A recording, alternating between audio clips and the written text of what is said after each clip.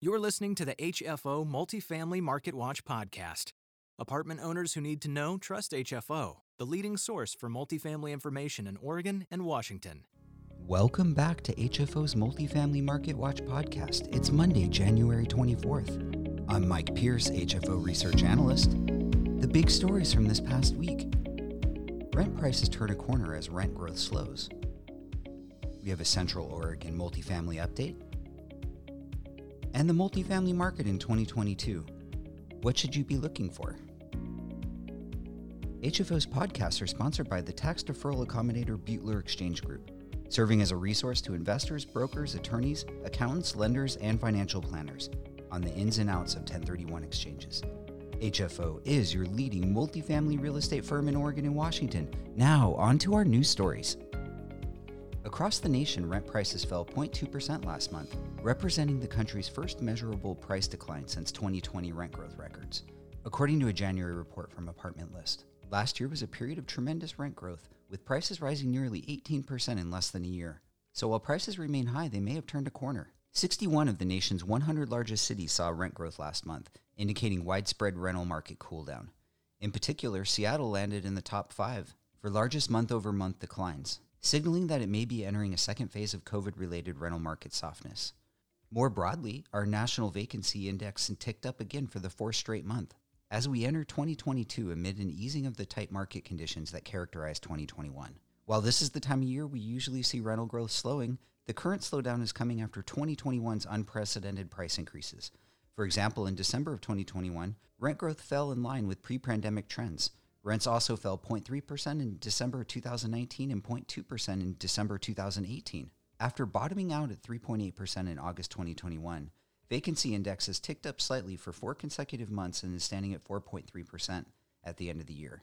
Although the recent vacancy increase has been modest and gradual, it represents an important inflection point, signaling that tightness in the rental market is finally beginning to ease. If the vacancy rate continues this trend in the coming months, it's likely that rent growth will also continue to cool. It's important to bear in mind just how affordability has dissipated in 2021. 99 of the nation's 100 largest cities saw rent jumps of more than 10% year over year, and the national median apartment cost eclipsed $1,300 for the first time ever. So despite a recent cool down, many American renters will feel burdened throughout 2022 by historically high housing costs. The Central Oregon multifamily market remains strong and stable in the face of double daunting headwinds of a worldwide pandemic and statewide regulatory environment that is increasingly anti-landlord. COVID has accelerated the trending in-migration to Central Oregon. The population growth has migrated the potentially damaging impacts of rent control and eviction moratoriums. New construction is robust and units are being absorbed. Vacancy rates have ticked up a bit, but rent growth has spiked. According to CoStar, multifamily inventory has increased nearly 60% since 2016. The strong absorption and rent growth are remarkable given the increase in supply. CoStar has forecasted a climb in the vacancy rate into the next year around 8% before stabilizing again around the 4% mark. The long-term historical vacancy rate for Bend averages around 5%. Bend rent growth posted an annual gain of 10.8% compared to the 10.3% nationwide as of the third quarter 2021. Bend rent growth has averaged 4.5% annually for the last 10 years, with cumulative gains of 61.8%. CoStar predicts that this growth is at a peak and will be slowing in the next 5 years. Sales in 2021 have been muted, primarily due to the lack of sellers. Buyer demand is exceedingly strong with regional and national firms, individual and local-based investors, and even some light institutional interest. 1031 exchanges remain a driving force in the market. With the darkest days of COVID behind us, apartment investors have reason to be optimistic. According to a study commissioned by the National Apartment Association and the National Multifamily Housing Council, the U.S. will need to build at least 4.6 million new apartment homes at all price points by 2030.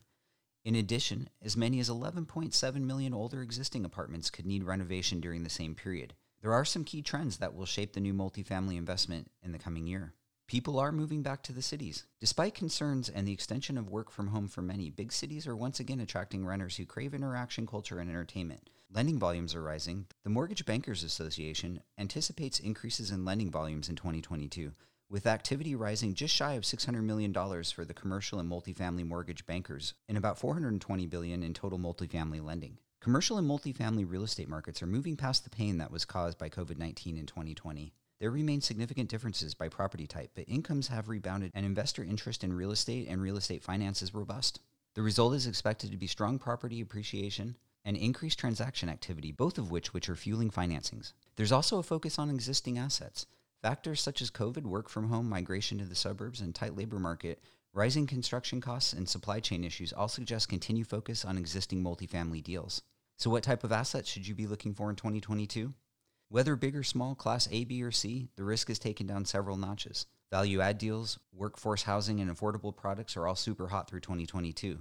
As the economy continues to come back and Class A and Class A type products built in the last 10 years will continue to achieve strong pricing. There is also an appetite for redevelopment. The decline of regional malls accelerated by COVID and other online shopping patterns will continue to create interesting multifamily redevelopment opportunities in 2022. Another multifamily redevelopment opportunity that may be taking off in 2022 involves office buildings that are experiencing increased vacancy.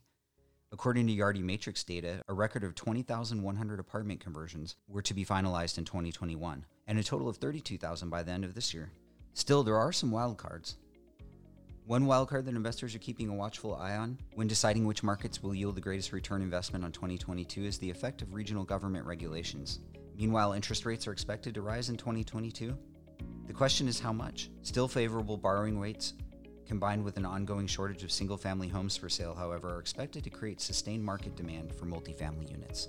Thanks for listening. We'll be back next week with a new edition of Multifamily Marketwatch. Be sure to check out our most recent HFO TV interviews.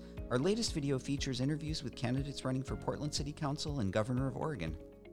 HFO TV videos are available on our website or our YouTube channel. You can always stay up to date on multifamily news throughout the week by visiting or subscribing to the Northwest Apartment Investor blog, available on our website. Thanks for listening and talk to you next week. Stay in the know with HFO.